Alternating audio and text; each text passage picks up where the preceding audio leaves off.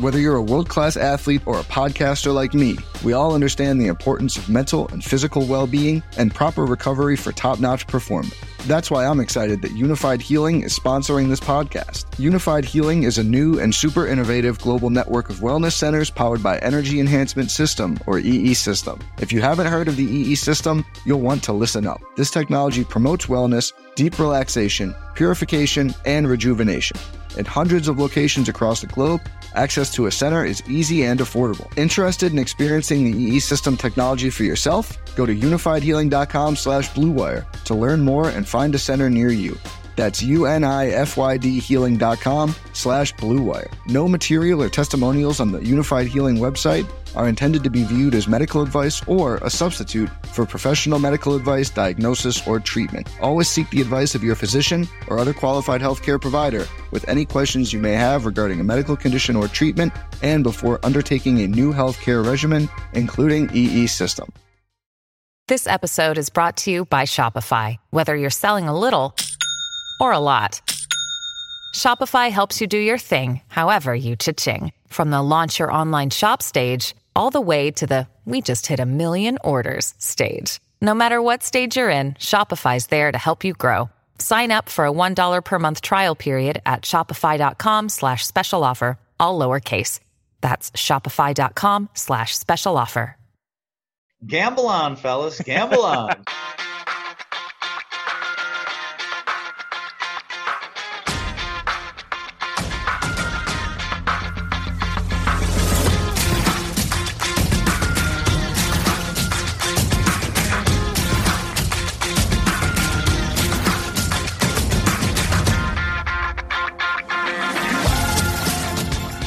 Welcome again to Gamble On, the weekly gambling podcast presented by USBets.com. I'm Eric Raskin, US Bets Managing Editor and Media Director, and I'm joined by our senior analyst, Pulitzer Prize finalist, John Brennan. And we are coming to you in the midst of one of the biggest and most interesting sports weeks on the calendar.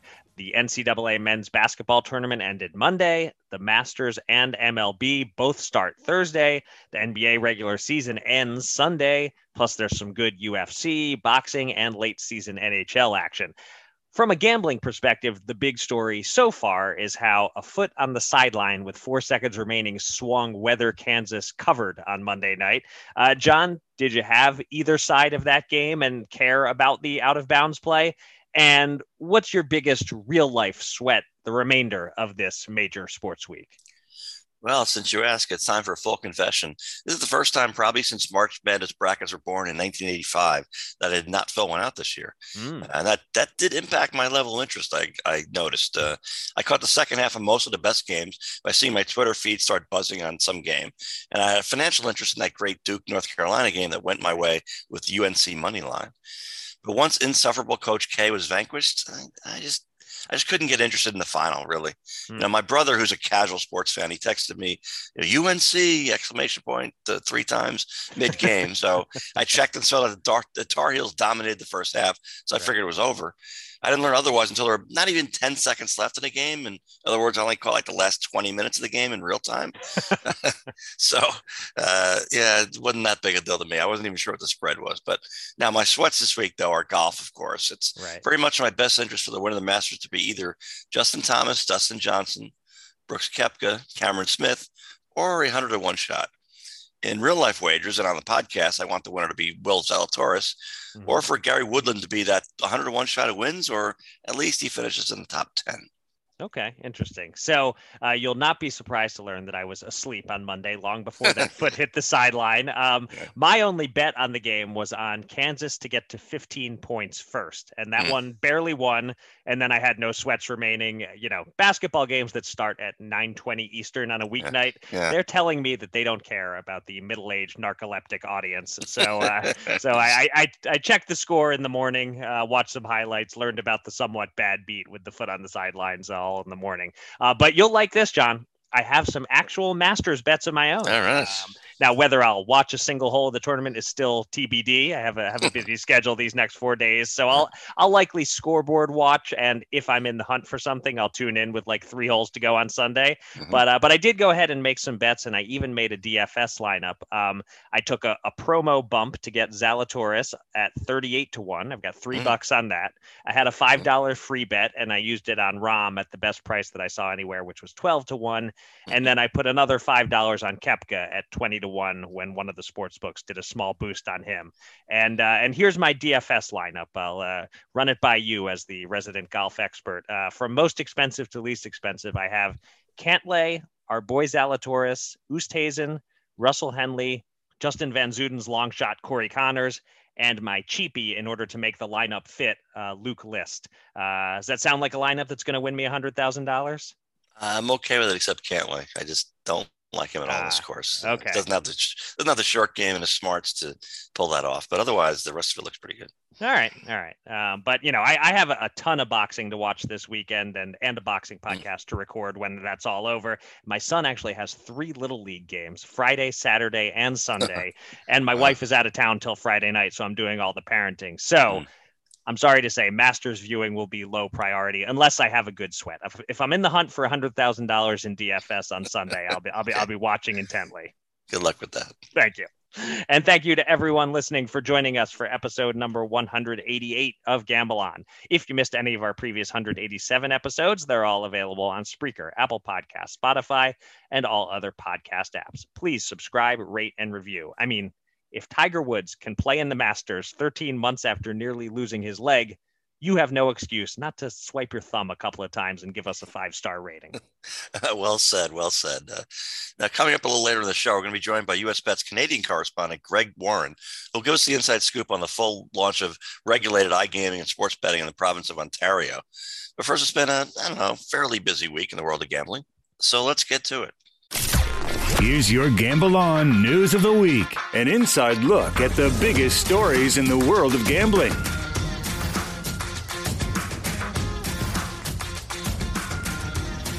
When he joins us shortly, Greg Warren will do most of the heavy lifting on the Ontario launch, but let's start with a brief discussion of our own about what is undoubtedly the biggest industry news this week. Ontario is the largest province in Canada in terms of population, over 14 million people. That would make it the 5th largest state in the U.S. After online gambling was legalized in Canada, Ontario Lottery and Gaming was permitted to launch its Proline Plus online sports betting site last fall. And that was the only regulated option for bettors in the province until 12:01 a.m. Monday, when private operators were allowed to launch. And launch they did, with 13 brands getting going on the first day, some of them launching iCasino and iPoker as well, most just launching sports books, such names as FanDuel, BetMGM, PointsBet, theScore, Bet365, and more. It was a reasonably smooth rollout, no major drama. There was a launch event Monday morning at the Toronto Stock Exchange. Perhaps the most interesting subplot was that a few operators were previously servicing Canada in the gray market, and on Monday entered the legal market and had to cancel all unsettled futures bets as part of the switchover, which different companies handled in different ways. Our upcoming guest, Greg, covered it all with a live blog all Sunday night and Monday. That can be found on Sports Handle. I assume you read some or all of it, John. So what stands out to you as noteworthy about the Ontario launch? I mean, first, I missed live blogging. I'll say that. I remember covering the Jets-Colts AFC title game in Indianapolis more than a decade ago. And I arrived on Tuesday in time for a pep rally at the local mall. And it's all Colts people, obviously, except one lone wolf in a Jets jersey. He was a Jersey City native. He was great. I get to the hotel and there's Joe Namath in the lobby. He's great to talk to. And I was so centrally located that each day I had to walk maybe a block or two to find new wrinkles. And each day more and more Jets fans arrived. And it's kind of like, I hate that, Jet Nation, Red Sox Nation, Yankee Nation, whatever. But like this was Jet Nation. And as I live blog chronicled it, somehow it went semi-viral in the Jets fanatic community. So I got a lot of feedback and a lot of gratitude when I discovered the local Irish bar that agreed to be the adopted home of visiting Jets fans for the weekend. So it was really something to see one group of young Jets fans round a city corner and see, well, almost themselves in the mirror, another group. And it would take a moment, and then somebody would have the good sense to start chanting Jets, Jets, Jets, Jets. Such joy on their faces. It was great until the game ended, of course. But Right. but wait, the Ontario betting live blog. Yeah. Right. Back to that. Yeah, right. First, obviously, the regulator made its deadline. Is not a sports fan. Clearly, March Madness Final Four Saturday and Monday cannot contain an arbitrary deadline in any country, especially not a neighboring one. So that's a fail for somebody. Now, I see the big first wager in Canada was a 2-game parlay for 500 that included North Carolina on the money line in the final. Ouch. I'm afraid to see if the Maple Leafs won the other bet for that poor bastard because, didn't help him. Otherwise, I see the inevitable opening day glitches inevitably occurred. That happens. But the pacing of the post was infectious by Greg, and I wish more writers and analysts would live blog when circumstances permit. Yeah, no, it was really good stuff from him. I enjoyed editing it throughout the day, reading it throughout the day. One detail that I found interesting as a Pennsylvania bettor who just in the last couple of months had PointsBet finally come to my state, and I've been enjoying points betting, is that Ontario is not allowing points betting at this time. The fact that the amount you can win or lose isn't locked in advance apparently doesn't align with the rules that they've established in Ontario. So we'll see if there's any adjustment to that going forward. We should also note that conspicuously absent from that list of operators who launched Monday is DraftKings. So I plan to ask Greg about that. But this is certainly a rarity to have more than a dozen operators launching at once in a jurisdiction, and DraftKings isn't one of them. But anyway, we'll have much more on this with Greg Warren in just a few minutes, unless you've got anything else to add before we move on. Well, yeah, I got to say that, PointsBet, it basically is like a stop loss in a stock market. So you're shorting a stock or going long on a stock, and you're also saying, okay, within a certain limit. So there are limits. It's not like you can, lose $1 million in one game, right. But still, that's such an Australian concept where PointsBet is based, where you can have an extreme number where you're sure the under 52.5 in a game is going to be way under, and sure enough, it ends up 10-7, and you win a fortune. Or the opposite, of course, can happen. And I get it. And again, you're gonna have stop loss, so it's not unlimited, but I'm not too surprised that any jurisdiction would say, I don't know. This seems like a lot. It's just not that American, because we're not the most the riskiest country. And I'm a little surprised that just about every state, I guess, in the U.S. is cool with it. But again, you do set your own limits, so it's not like you can go bankrupt, but right. And you can't lose money you don't have in the account, so that's good.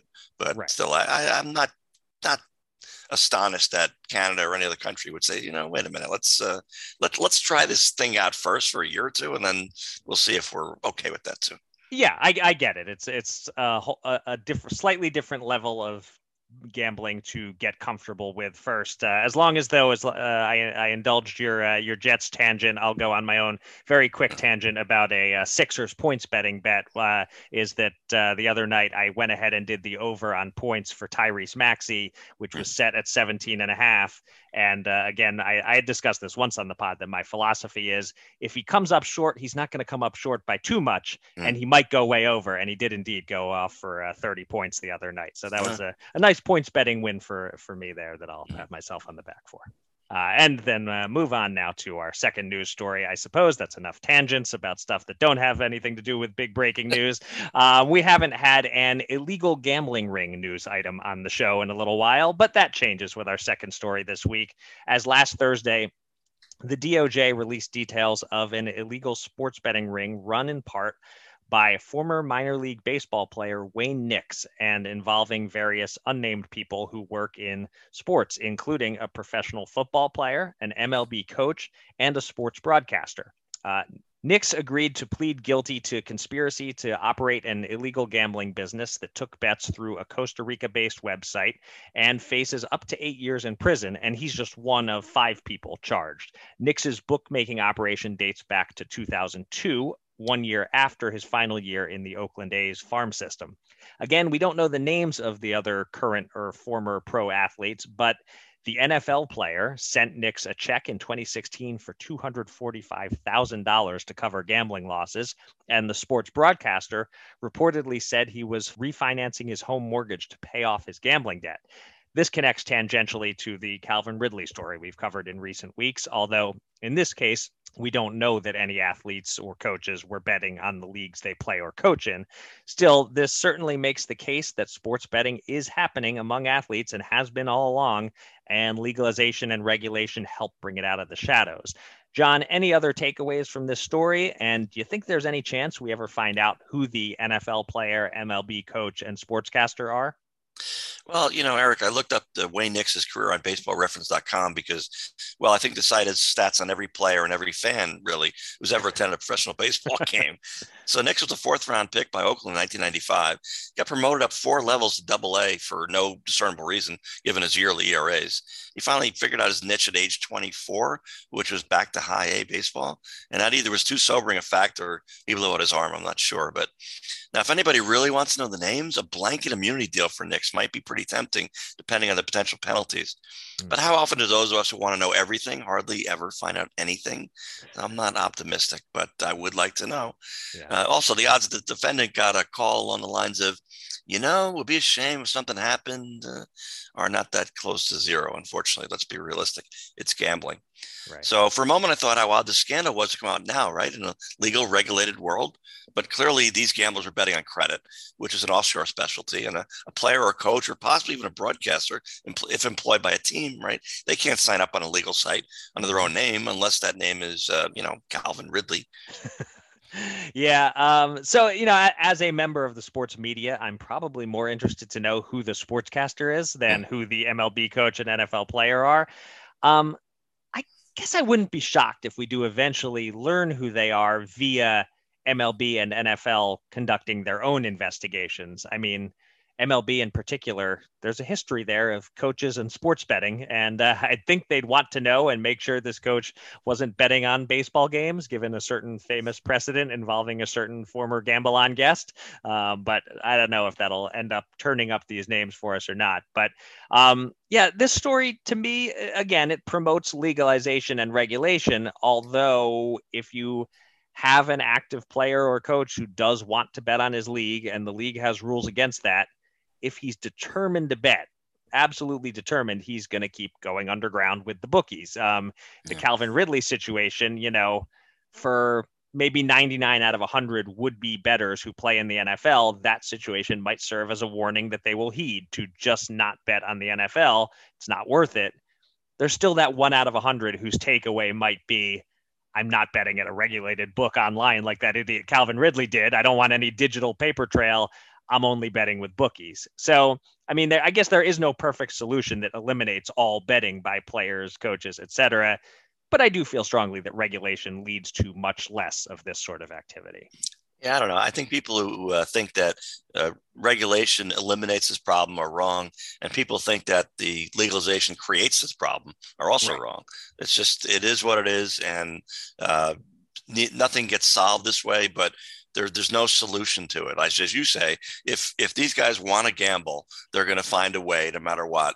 And that's forever been true. I mean, the 1950s had about CCNY and I think another school in the New York area in college basketball. I mean, that was the dawn of, and that's before the NCAA really even had March Madness, decades before.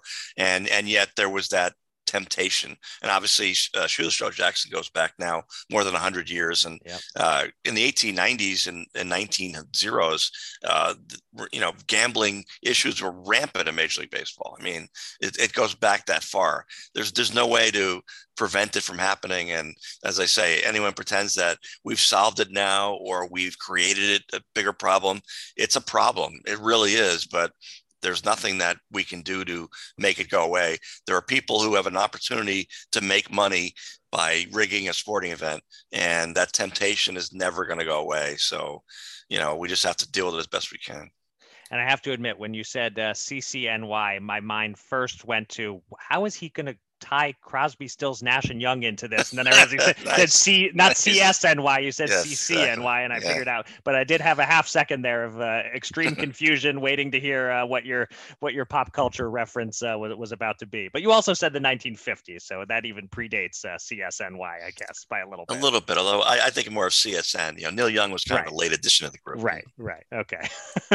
And now we've definitely lost any listener under 40 years of age. Let's get back to it here. Under 50, let's be honest. Well, I'm under 50 and I'm familiar with Crosby, Stills, Nash and Young. Not a huge fan, but whatever. That's for another time. For our final story this week, let's talk about some handle and revenue numbers. As it's currently April, you might think we'd be ready to discuss March or maybe a holdover from February, but no, instead we're going all the way back to January, because finally all states have reported for January. Arizona was the one we were waiting on.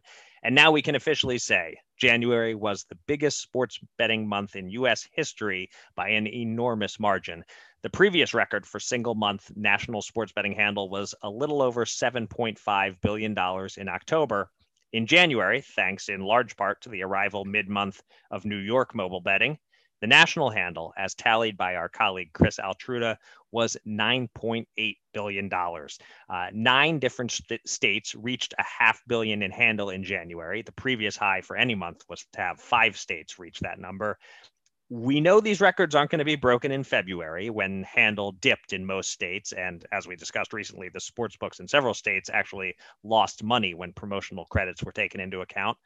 But March, with March Madness, John, could we see national handle over $10 billion in March? Or do you think the January record won't fall until football season? And any other reflections on a $9.8 billion handle month? I mean, periodically, I'm reminded of my competitive nature. If I'm the governor of Illinois, there's no way I'm getting my ass kicked by the Indiana governor in terms of promptness of reporting numbers, right? And if I'm the Indiana governor, I am trash talking the hell out of the Illinois governor and any other neighboring state that I beat on this front. Now, meanwhile, 10 billion, it's definitely March or bust until the summer ends. And I think we get there. Although I didn't see much of it, March Madness mostly lived up to its name. And I think that probably drove handle nicely in some states, even without mobile betting in North Carolina or Kansas. Yeah, so this is a tough call in terms of March. Last year, I remember us thinking that March had a chance at equaling January, and then it didn't. The January records held up until September. But this March, we do get a full month of New York. Although then again, January in New York was probably inflated by people betting their sign-up promo offers, $1,000 or so, quote unquote, risk-free bets, etc. So maybe even in a partial month of January, New York handle was higher than it will be in these upcoming full months. So I'll go the other way, and I'll guess that the 9.8 billion record will stand until September. But then, perhaps with another state or two launching by then, maybe Maryland, the industry will definitely break the $10 billion barrier in the first month of football season, I think. But to put that $9.8 billion in perspective, I went back and looked at January 2019, the first January post-PASPA, and total national handle for the month was $965 million, so not quite $1 billion. So in 3 years, we've seen that number increase tenfold. Of course, you could count on one hand the number of states with online betting in January 2019. But still, it's remarkable how quickly this industry has grown. And there's still a lot of room for more growth. Of course, the 3 most populous states are not yet on board. So maybe 3 years from now, I don't think it's going to increase tenfold again. We won't have a $90 billion January, but it could still maybe triple in 3 years if California, Florida, and some other states have mobile betting by then. So, like a $30 billion month in 2025, that might be possible. Oh, I'm shorting California, Florida, and Texas for as long as I can. I don't see that, but I'll give you double, 20 million. Okay. All right. Well, and look, the shorting worked out for you with New York for a long time until finally it didn't work out anymore. Yes, exactly. Yeah. I came out ahead. Right. It's time to welcome a special guest from the world of gambling. Let's get to the Gamble On interview.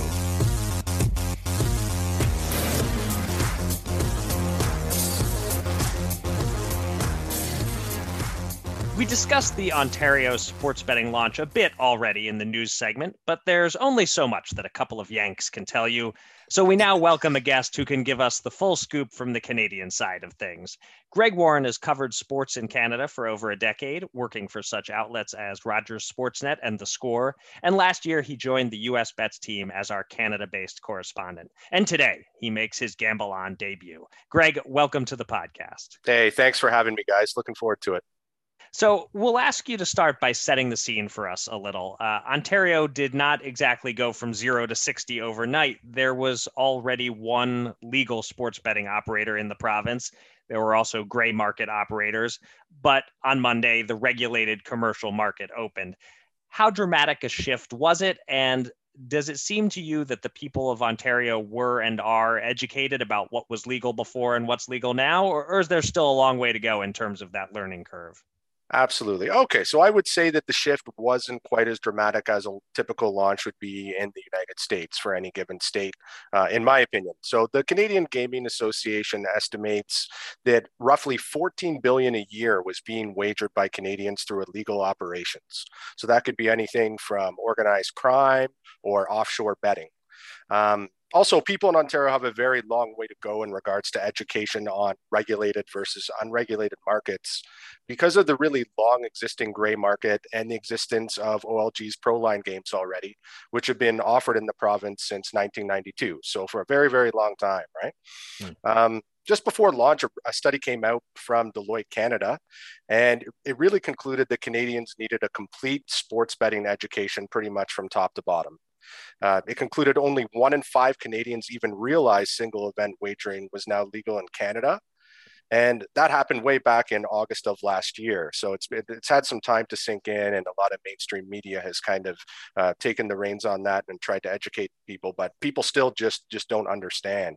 37% of the respondents to this survey also noted that they were interested in placing a legal wager, but they lacked the education and the information to actually place a bet. So obviously a long way to go as far as the Canadian public is concerned.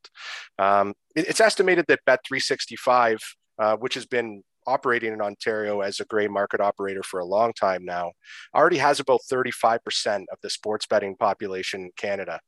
Prior to single game wagering launch. So it's got a huge lead on the rest of the pack in Ontario. Sports Interaction, which is regulated by the Kawanapé Gaming Commission in Quebec and the Jersey Gambling Commission, has also been really popular in Canada for a long time now. So new operators essentially in the province feel like they have a huge uphill battle against them to fight against the previously gray books because they have such a following here in Canada already, and it's such a mature market. So it really wasn't that big of a dramatic shift when things became regulated early on Monday morning. Okay, and just the one that I'm curious about where it stands among the others now is that Proline Plus. Do they seem to have a big built-in user base by having the head start that they have? How much do you think the situation of everybody else launching after them, how much does that help Proline Plus? Proline Plus is in a little bit of a unique situation, and they've been really keeping their cards close to their chest. They haven't released any numbers on anything because they knew this competition was coming, and they've been preparing for it for a while now, basically ever since the launch of single game legalization. Proline Plus, which is the online branch of Proline, just launched right last August, pretty much right when single game wagering was instigated here in Canada. So they actually haven't had that much of a head start, and their product is very almost old and outdated compared to the way a lot of the major American and offshore sports books work. There aren't a ton of offerings, and they really had to get up to speed. So we don't really have any data on Proline Plus right now, or the Proline product, which is the retail operation portion of it, simply because they haven't been disclosing anything, and they've really been trying to hold their customer base as much as possible heading into this launch and inviting all the competition into Ontario. Okay. Greg, there was a little known quirk before the 2018 revolution in the U.S. started with the Supreme Court allowing any state to basically get into Las Vegas style sports betting, right? Delaware, one of the smallest states in the country, was allowed to have NFL parlay wagering only for a number of years. I remember going down there 7 or 8 years ago. And I know Canada's had parlay wagering for a number of years too. But so to what extent is that really considered sports betting, and to what extent was it in the consciousness, whether it ever got mentioned on a TV or radio broadcast or on sports talk radio, or just in general, was it seen as more of like a lottery game? I mean, what was it like beforehand to get a sense of what the difference is? They already had parlay betting. Now you're going to this. How big a revolution is it? That's right. Yeah. So it kind of builds off our previous discussion here on Proline. So like I said, they've been operating since 1992, and they're a very trusted brand in Canada because they've been the only brand, quite frankly. So a lot of people in Canada are really accustomed to going to a retail location and filling out their slips, betting on 3 or more events parlay style. That's really been the only option in Canada forever. So a lot of government lotteries in Canada have since launched the online sports betting platforms like Proline Plus I mentioned. Out west in British Columbia, they have a great platform called Play Now that's actually quite impressive. But it's actually thrown off a lot of people in Canada because especially the baby boomers that have been playing these games for years and have really trusted in Proline now for more than 2 decades. They're not happy about this overall shift to online betting because it's become habitual for them to actually go and fill out slips. It's almost become ritualistic for them and been a fun social experience for them. So it used to be very common, especially in the early 2000s, to see groups of predominantly older males, to be honest, hanging out at a local Tim Hortons coffee shop and debating how to fill out their Proline slips. You go in there and you'd see the Proline slips all over the table, and they got donuts and coffee going, and then basically going across the street to a local convenience store and getting them printed by the cashiers. So Proline's in retail stores, gas stations, convenience stores. You can play it at the local casinos. They got over 10,000 locations in Ontario alone. And then also it's available all across Canada with different variations. It's Sports Select is a variation that they have on the west coast of Canada. So it's very heavily marketed within these locations, and on the storefront, you'll see big banners for Proline. The kiosks that are in these stores are very highly visible and promoted. So as far as TV advertising goes, they've run over the years. They're kind of known as running really funny, goofy kind of commercials, primarily on sports networks like TSN. They focus on groups of people wagering on football and hockey primarily. It was also very common to see Proline advertising on the boards at NHL hockey arenas or in CFL football stadiums. But you really would never hear any actual references to Proline during mainstream coverage of sports or live broadcasts. That's kind of a new phenomenon that I think we're seeing, especially in the United States, and now that's going to start happening in Canada as well. The advertising boom has already started here with the launch of the regulated market, but Proline never used to get kind of shouted out during these broadcasts at all. So Proline now it's very worried about losing its customer base with the open market, and it's really been working to improve its product by increasing offerings. Especially they've just secured partnerships with the NFL and NHL in Canada. So what the major complaint that any sports bettor will tell you with Proline is that they've got a ton of juice on their lines when compared to other books. So and that really hasn't changed since the launch. So I think ultimately that might lead to a lot of people dropping off, but I think their retail following will still persevere and they'll still have some good numbers. Okay. Yeah, I'm wondering another new aspect of this, I would think, for Canada is the rise of the professional sports bettor. America and I know quite a few of them. We've had a number of them on the show. If people think you can't make a living at gambling, it's not true, although it's very difficult. I don't believe anybody's making a living on parlays. I just can't believe it. So no. Yeah. So now, but there are going to be, highly dedicated sports fans, especially those with mathematical background, a lot of intellect and everything. They're going to find that they can make money doing it. Now, 9 people out of 10 at least are going to be wrong, but a few of them are going to be right. Absolutely. Yeah, I couldn't agree more. Lots of trips to Vegas, John, for Canadians. Lots and lots of trips. Right. I know some guys that go to Vegas, 20 to 30 times a year, and they just kind of take their whole bankrolls and blow it every time they go there. So that's traditionally before online gaming became really big. That's what we were doing here in Canada. Anyone that's really serious about gambling anyways was making the trip south to the United States. Mm-hmm. All right, so one specific operator that I want to ask you about is Coolbet Canada, which I'd never heard of until this week. Coolbet appears to have taken the first legal online bet in the new Ontario market, and then the operator went above and beyond with its handling of futures bets that were left over from the gray market days. Does a sports book like this have a chance to build up a serious customer base in Ontario and compete with all of what John and I know as household name sports books? Yeah, so Coolbet did take the first bet in Ontario, according to Twitter. Anyways, they were the first ones to put it out. So that bet was on Kansas -4 to win the national championship for $100. They've really kind of gained some street credit here in Canada right off the bat. Regulators have some strange rules that have been put in place, and because Coolbet was operating as a gray market operator in Canada, they had to settle all of their existing bets. So what they did was they voided all their existing bets prior to launch in Ontario and returned the stakes to the customers. So if you were holding the losing ticket, you got your money back, and a ticket that looked like it was going to win, you also got your money back. But the kicker here is that for seasons in which more than 50% of the action was completed on futures, Coolbet decided they're going to continue to track these bets. And if you win, they're going to grant the winners a zero rollover balance credit in any amount of the potential win. So that's pretty great. And I think that's a nice gesture. If the bet seemed likely to win already, Coolhead actually just went ahead and graded them as winners right out of the gate for people and carried that over when they transitioned to the regulated market. So, apparently, you're right. They kind of burst onto the scene. They have over 200 employees, most of them working out of a head office in Estonia, and they hold gaming licenses in Ontario, Estonia, Sweden, and Malta. Live in 9 markets. It appears that further growth might be imminent. They've been around in Canada since around 2015 or so. So Chris Abbott is the head of North American operations, and I actually had the privilege of speaking to him for the first time over the last couple of weeks. The book is attracting about 5 million in weekly handle. And something really cool about them is they're totally transparent. So you can see all the bets that are placed live on the site when you go on to wager. So they've also got some great educational content through their site for beginners. They're very user-friendly in that sense. And I think that might go a long way with the Canadian public. And they've done a really good job of targeting hockey and soccer in Canada with social media.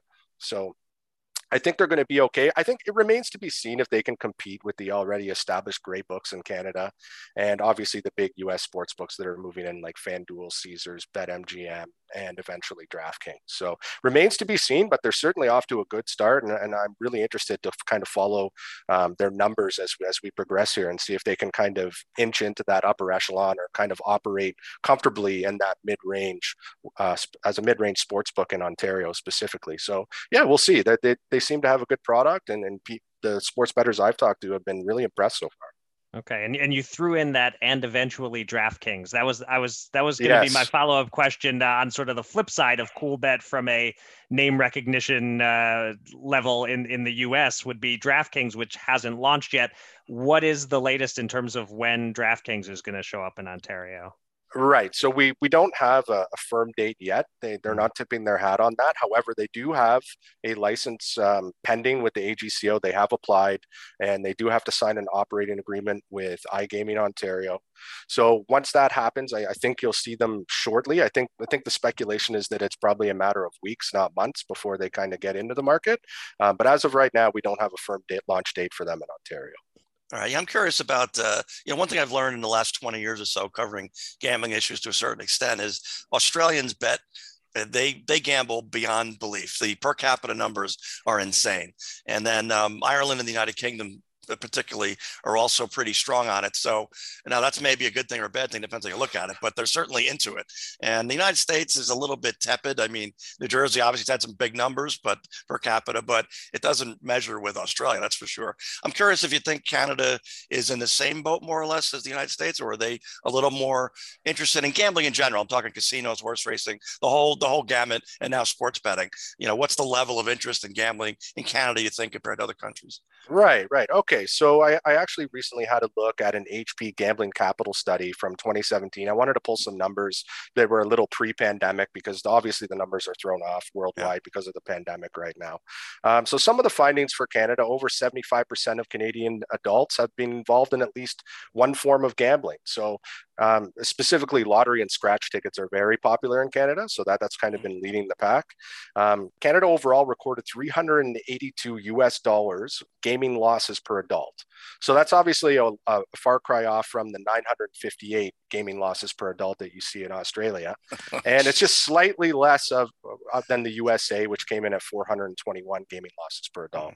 The United Kingdom, just a little bit lagging behind Canada at $346. So I think you're going to see Canada kind of inch up those rankings. And I don't think we'll ever get to the point or be on the same level as Australia. I don't think that's going to happen. But I really think that the Canadian and US markets are going to, they're almost linked in a way. And I think you'll see this, whatever's happening in the United States, so Canada will kind of follow suit and maybe just closely behind, I think, pretty much the whole way as we look maybe 5, 10, 15 years down the road. So. Yeah, and what are Canadians going to bet on the most? Obviously, the ignorant U.S. thing is going to be hockey and curling. That's what all they're going to bet on. I don't think there's going to be that much betting on curling, but what actually will Canadians bet on the most? Right. So like I actually just mentioned, lottery and scratch tickets are definitely very popular.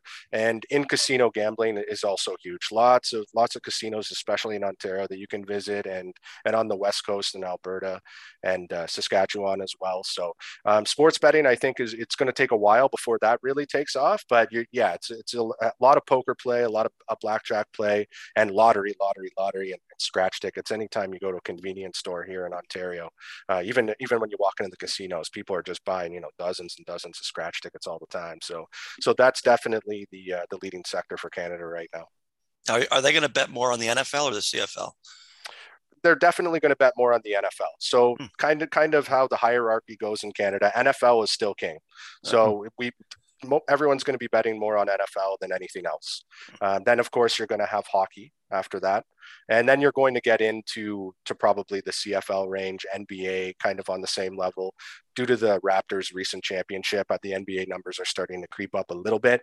And then in certain pockets of Canada, particularly on the east coast of Canada and in the prairie provinces, curling's very big.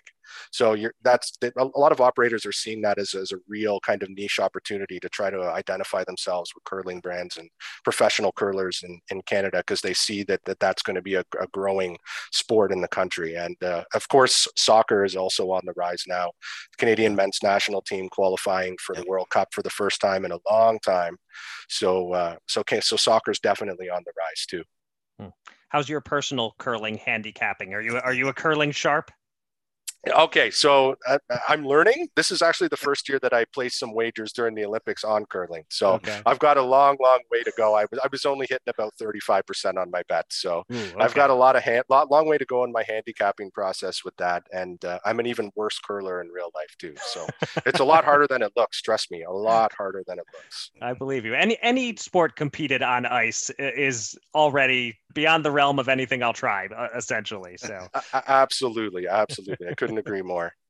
All right. Well, it's been great talking to you, Greg. Great appearance here on the podcast. And also, I got to say, great work this week covering the launch. Are you back on a normal sleep schedule yet as we interview you midweek here? Oh, just barely hanging on right now. So I'm looking forward to the weekend to recharge the batteries a little bit. But it's been a fun week here in Ontario, and we're going to be really happy to see how things progress, and really happy to have all the great selection of new sports books in Ontario right now. It's a very exciting time.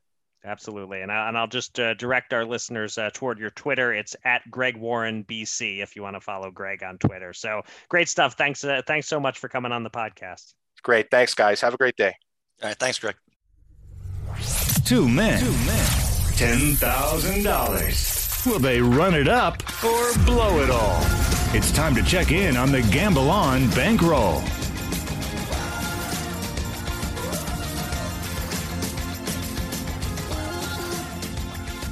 Let's update our betting bankroll, and this is a tough one for me to swallow because John put together a solid winning week, but one of my futures bets placed way back in the fall spoiled it. First, John hit with his bet on UNC to cover against Duke in the semifinals. We won $100 as John broke his personal streak of getting tripped up by Duke. Then John went 1 for 3 on his golf bets and profited $20. Connors to win cost us $20. Hoffman top 20 cost us 40, but Streelman top 20 won us $80. So it looks like a good week for us, $120 win, but we have 2 NBA futures bets to process. One is the Ben Simmons to miss his first free throw bet. He's officially not playing during the regular season. So that one is voided, $60 back in our account. The other was my bet on the Bulls at plus 120 odds to land in the Eastern Conference play-in tournament, which would mean finishing between 7th and 10th. On Tuesday night, they clinched a top 6 spot with a Cleveland loss. So it was close. The Bulls are going to end up probably as the 6th seed, but it's a loss, costing us $150. And that means we lost $30 on the week. So we're now down by $3,218. We have $825 on hold in futures bets. So we're left with $5,957 to bet with this week. And before you get us started, John, just a quick reminder for the listeners of the 4 Masters bets we already have. $10 on Im to win at 50 to 1, $10 on Zalatoris to win at 33 to 1, $40 on Cam Smith to win at 16 to 1, and $40 on Koepka to win at 18 to 1. So that's $100 invested. Nice profit if any of the 4 win this thing. And now, John, you're up first with your first bet of the week. Yeah, I got to do an aside here. I was thinking about that Bulls bet for a while, and I thought it didn't make sense because it's a preseason notion that almost everything in the conference is going to play out exactly like you expect. And from my many years of covering the NBA, no, it's not like that, like ever. Yet aside from the weirdness of the Brooklyn Nets, of course, did the Eastern Conference cards turn over just like you thought they would otherwise? I guess pretty close to it. I guess the Raptors are maybe a little better than most people projected. The Nets, obviously, a lot worse, but and the Bulls were far exceeding my expectations early in the season, which is why it really made the difference more than anything.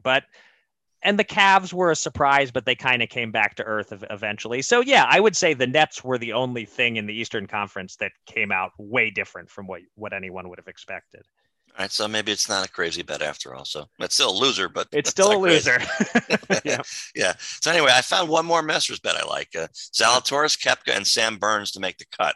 All are in the afternoon wave on Thursday, so I can go with that. And I don't know where they stand, obviously. 105 units to win 100 on that.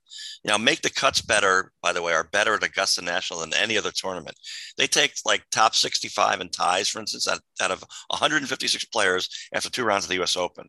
And while there are a couple of dozen local qualifiers with no real shot, the field is really deep. At the Masters, you only need top 50 and ties out of 90 players. That includes maybe a half dozen amateurs and about as many past champions on a nostalgia tour. Now, Burns is a first timer, but he has a nice pedigree. He's won 3 times on the tour already. I think he makes it too. I like this on paper, but of course it is John Brennan placing a parlay bet of sorts. So a little risky there that if one of them fails, we lose. But 105 to win 100. Hopefully that one will come through for us. Now, as you know, John, on the side, on weekends, I host a boxing podcast, Showtime Boxing with Raskin and Mulvaney. Over the past 6 months or so, the curse of the Showtime Boxing podcast has emerged. We've had 8 boxers on as interview guests a week or 2 before their fights, and 6 of the 8 have lost, including 3 who were solid favorites to win and got upset. We had a 9th boxer on this past week, Sebastian the Towering Inferno Fundora, who is in the main event Saturday against Erickson Lubin. And for the last couple of weeks, this has been the extremely rare dead even matchup, minus 110 both ways. You almost never see that in boxing. Once we had Fundora on our podcast, due to the curse, clearly I had to bet on Lubin.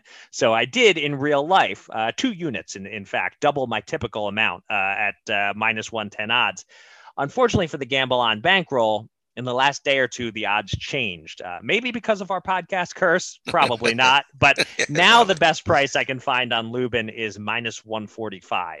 I still like it, though, because I believe in our curse. But instead of betting 110 to win 100, as I'd planned to do, now I'm betting 110 to win just 76. So that's the bet. And I also have a small one on the undercard, Tony Harrison. I make him a small favorite to beat Sergio Garcia, and not the Sergio Garcia you're thinking of, John, a different one. No. But I was surprised to see Harrison, who I favor to win the fight, as a plus 200 dog. So got to jump on that. So let's also do $50 to win 100 on Tony Harrison. Yeah, that would have been a cool Sergio double. Like, actually, that'd be a nice parlay. Ooh, there. Yeah. Sergio. He is playing in the Masters, but right. It's a long shot. Now, speaking of not parlays that I don't like, this one has hints of that because I already have the Brewers to win the NL Central. And now today I go 110 to win 100 on the Cardinals, also in the NL Central, for under 84.5 wins. Now, the Cardinals announced on Wednesday they're putting Jordan Hicks into the starting rotation. Talented arm, but he's only been on the mound for 10 innings in 2021. won in 39 innings total in the last 3 years. Oh, and he's never started a game in the majors either. I love the smell of desperation in the morning. This rotation is in shambles. They got rid of a popular manager after his third straight postseason appearance in 2021 because he was too mean to a coach or something. I don't know. So the Cardinals haven't had a losing season since 2007. So it's easy to say, oh, they always find a way, yada, yada, yada. Yeah, not this time. All right. Our relatively new colleague, Mark Saxon, who is both a baseball writer / expert and a St. Louis resident. I don't know if he's going to take this as a personal attack going under on the Cards, but I have not done proper studying on the NL Central heading into this season, so I'll just have to trust your instinct on this one.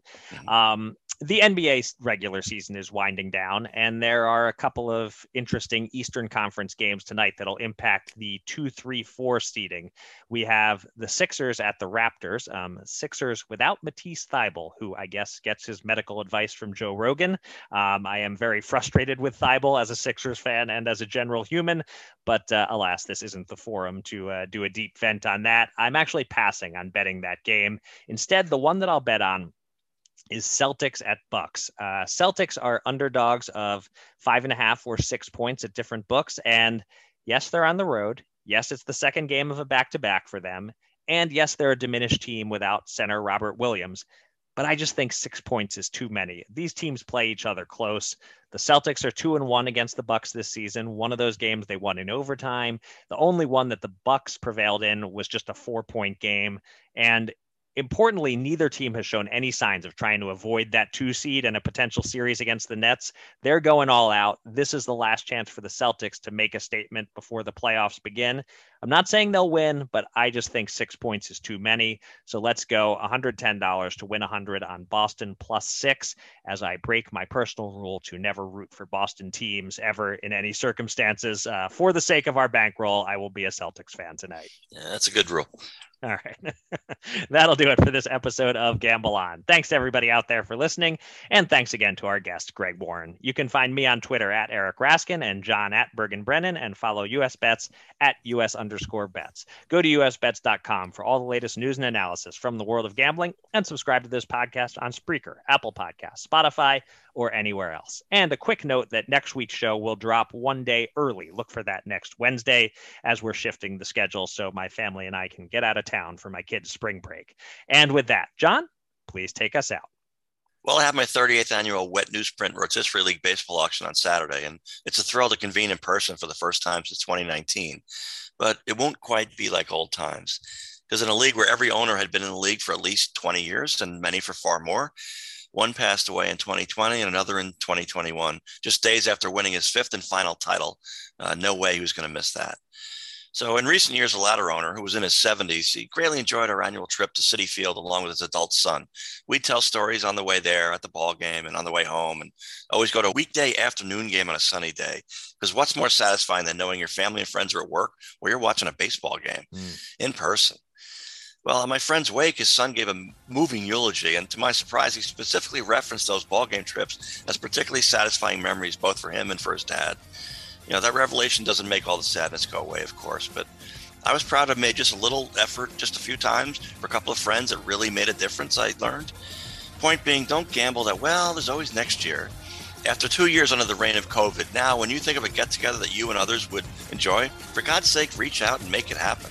The whole thing might even prove more rewarding than you know.